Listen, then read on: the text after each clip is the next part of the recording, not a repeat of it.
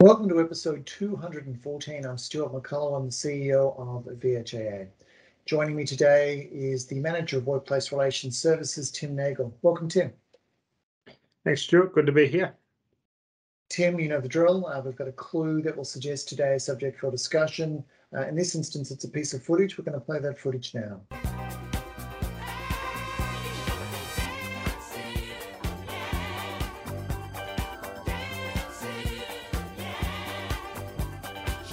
So, Tim, for the benefit of those people who are listening to this podcast rather than watching, how would you describe what it is that you've just borne witness to?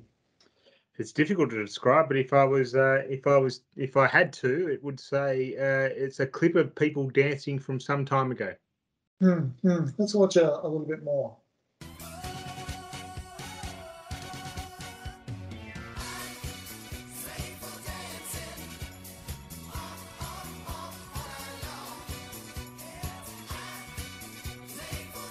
So, Tim, before you referred to dancing, I'm not sure that we can actually accept that that constitutes dancing, notwithstanding that there is movement and there is definitely music. But if these are dance moves, then they're certainly not moves that are required anymore. So based on that clue, what would you say that the subject for today's discussion is? Probably based on that clue and solely on that clue, I'd suggest that the topic for today is probably the public holidays matrix. Tim, I wish you were right, but sadly you couldn't be more wrong. Because those moves are no longer required, they are surplus to requirements, and for that we can all be grateful. Just for, I guess, some of the younger people who might be watching that video, I'll just explain that was dancing at a time before rhythm had been invented as such, but because it's now surplus to requirements, those moves are redundant, and for that we can all breathe a sigh of relief. It does bring us to today's discussion, which is redundancy and associated entitlements, specifically under the Enterprise Agreement for the Nurses and Midwives, including the changes that have been made in the most recent round. And because this is part of our implementation series, we do have a spectacular title slide to kick things off. Redundancy.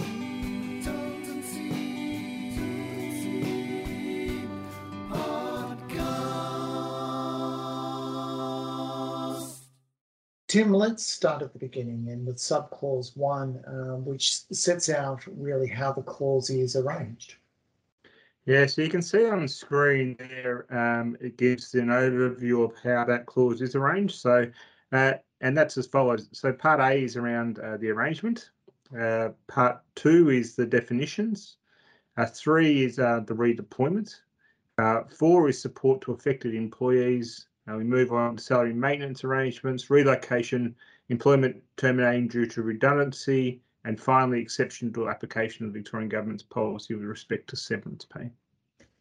And that approach where we have a list of the arrangement at the start of the clause is something that we often do for complex clauses as such. Tim, what's interesting in terms of that list is that the subject is redundancy, but termination as a result of redundancy is right near the end. There are 8 items, and termination is number 7. Yeah, so as we know, redundancy is the result of a long process. So termination as a result of redundancy is one of the last things that happen in those processes.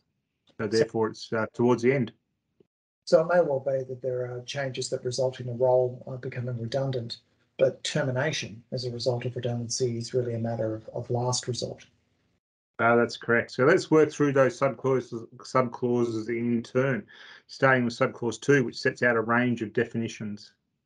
And Tim, because the definitions are within clause 12 and not set out at the front of clause 3, that means that those definitions are definitions that apply to this clause and this clause only. And there are some key terms defined in that section. They include the definition of comparable role. So I want to focus in on comparable role a little bit because what's interesting about that definition is that it's defined by reference to a range of things that it is, as well as by reference to a range of other considerations, some of which are specific to the employee in question. Yeah, like for instance, that definition says that a comparable role means an ongoing role. And that may sound like a statement of the obvious, but in terms of ongoing role, it means that something like a project role with an end date won't be a comparable role. That's correct. The term provides, as you can see on screen, that a comparable role means an ongoing role that is the same occupation as that of the affected employee's redundant position, or if not, is in an occupation acceptable to the affected employee, and is any of the following. A is the same clinical specialty as that of the affected employee's former position, in a clinical specialty acceptable to the affected employee, or finally, a position that with the reasonable support described at 12.3G, the affected employee could undertake. And finally, is the same level as the affected employee's redundant position. So let's just go through those elements. Same occupation. Or an occupation acceptable to the affected employee. Is any of the three things is the same clinical specialty as the former position. Or a clinical specialty that is acceptable to the employee. Or a position that will, with reasonable support, and clause 12.3G has more detail on that, with reasonable support the affected employee could undertake. And any one of those three things is enough. And it's the same level as the redundant role. Tim, I just want to go to that issue of the difference in terms of within an agreement when there is a list like that, the difference between and or. So where you see and joining two or more requirements, each of those two or more requirements must be met. Whereas if the two or more requirements are joined by an or, you need only to satisfy one of them. To this point, the definition is describing attributes of the job to determine whether it's comparable or not, but that's not the end of it. The definition goes on to set out a range of other factors, some of which are part of the employment, but some of which are really outside the employment. So those factors are on the screen at the moment. So the comparable role takes into account the number of ordinary hours normally worked by the affected employee, is a reasonable distance from the affected employee's current work location, takes the affected employee's personal circumstances, including family responsibilities, into account, and takes some safety considerations as well. Which means circumstances relevant to an individual are part of the consideration as to whether a role is comparable or not. So we've been talking about the definition, Tim. In what context within the clause is the term comparable used? So it's in the context of redeployment to another role at 12.3, which we'll come to in just a moment. So before we come to that, what other terms are subject to definitions in 12.2? So other definitions at 12.2 include consultation, continuity of service, level, reasonable distance, redeployment period, redundancy, relocation, and salary maintenance. And those terms are capitalised within the clause. So they are, if you see a capitalised term, check and see whether the term is defined either at the front of the clause or at clause 3. Tim, there are a couple of definitions I want to focus on, one of which is reasonable distance, and the other is redeployment period. So a reasonable distance is defined as follows within the agreement. A reasonable distance means a distance that has regard to the employee's original work location, current home address, capacity of the employee to travel, additional travelling time, effects on the personal circumstances of the affected employee, including family commitments and responsibilities, and other matters raised by the employee or assistance provided by the employer. Again, noting that what is reasonable takes into account the circumstances of the affected employee, including where they live, their capacity to travel, and family commitments. So the term reasonable distance is used in the context of the definition of comparable role and relocation. So as for the redeployment period, that is on the screen as we speak. So redeployment period means a period of 13 weeks from the time the employer notifies the affected employee in writing that consultation under clause 11 is complete and that the redeployment period has begun. And given that the subject of the podcast is redundancy, we should probably touch on the definition of redundancy also. So redundancy is defined as follows. Redundancy means the employer no longer requires the affected employee's job to be performed by anyone because of changes in the operational requirements of the employer's enterprise. That takes us to subclause 12.3, redeployment. Let's get the first part of that term up on screen.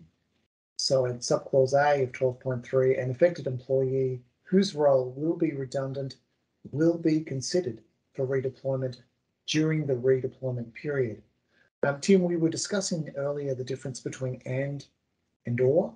It's also worth mentioning, I think, the difference between words like will or shall and a word like may. So words like will and shall are used to say that something must occur. There's no discretion. Whereas may generally indicates that there is a discretion. It may or may not happen. That's right. So, and the term we were just looking at is will rather than may.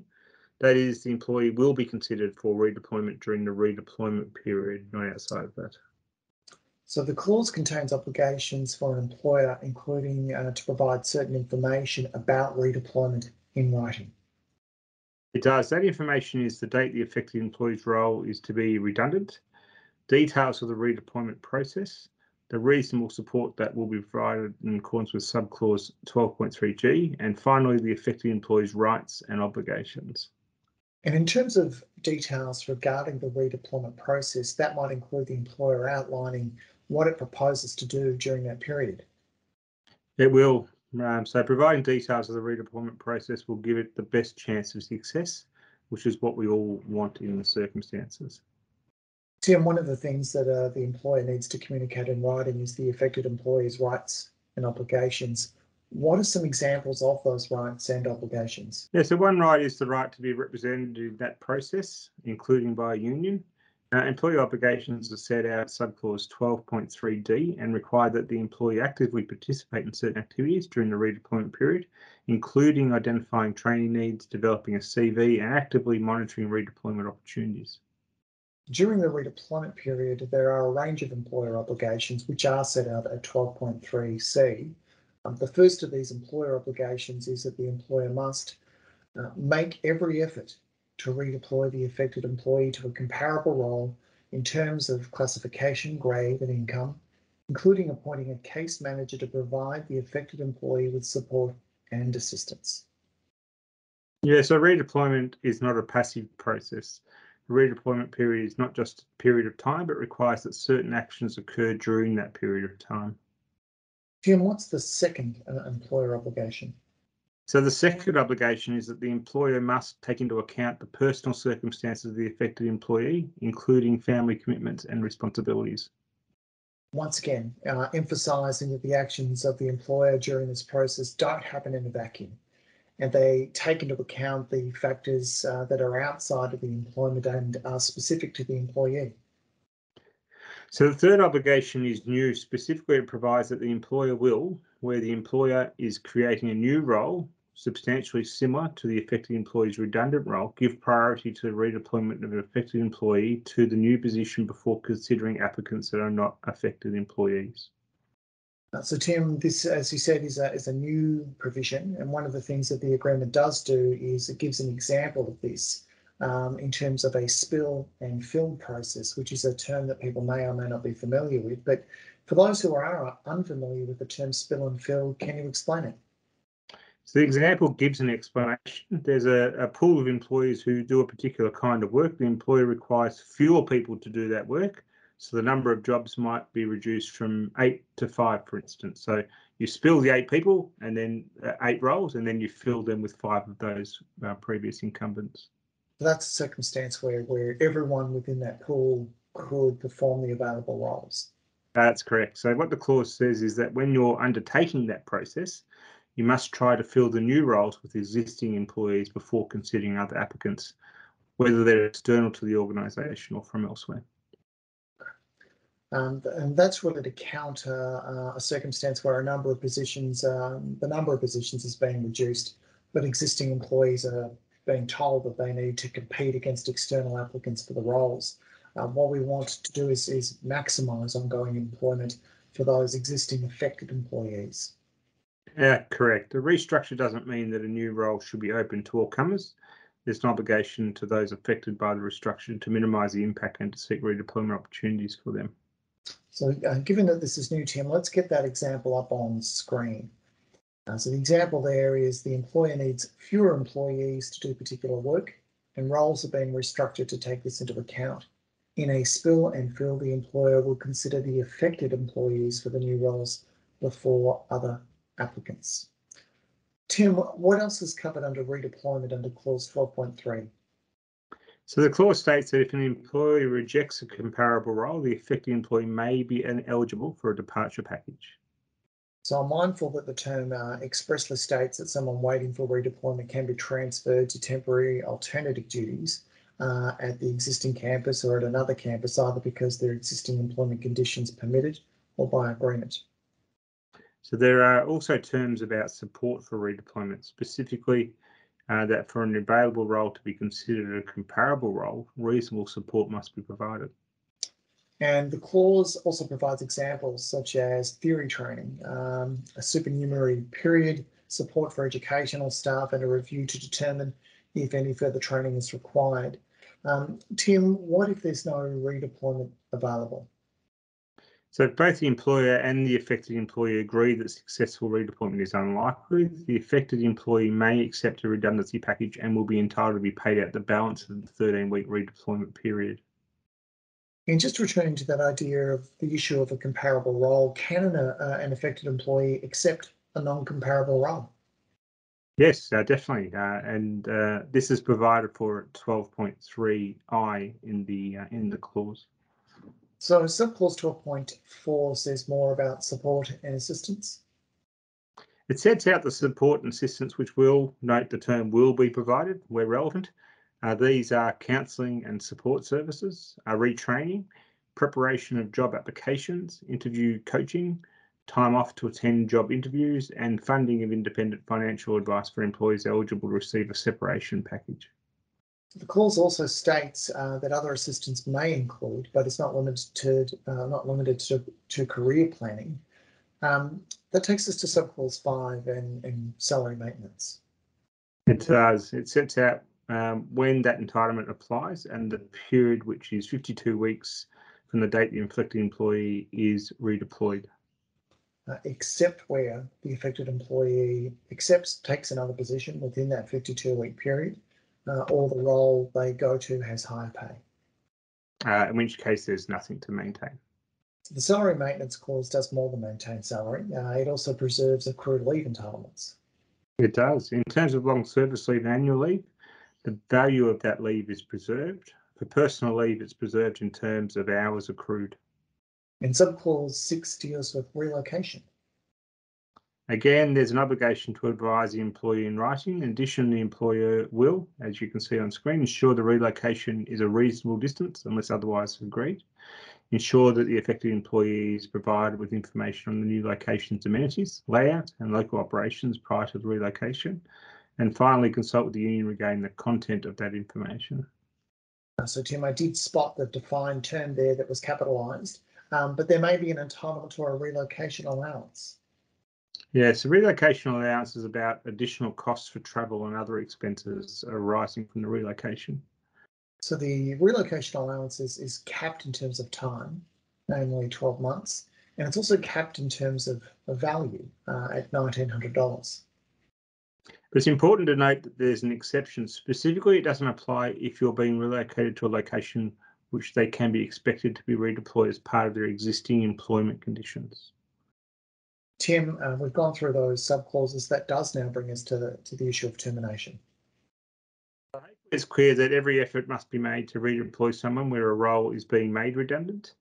But if it can't be avoided, the state government's industrial relations policies apply, and these prescribe severance payments based on the period of service.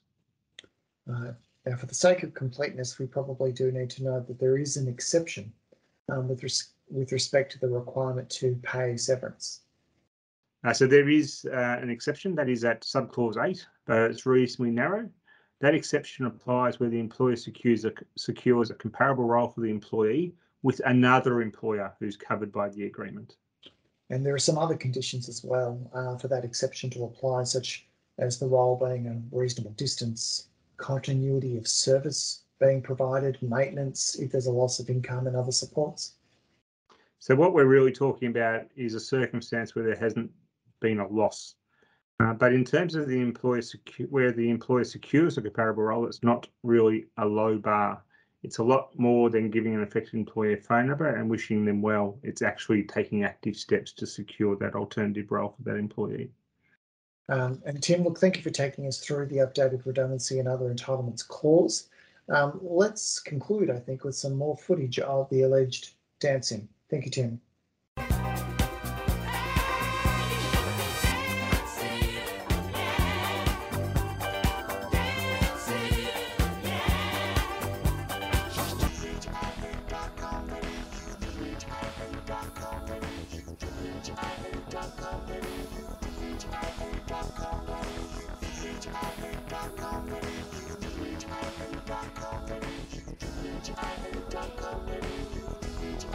Dot com.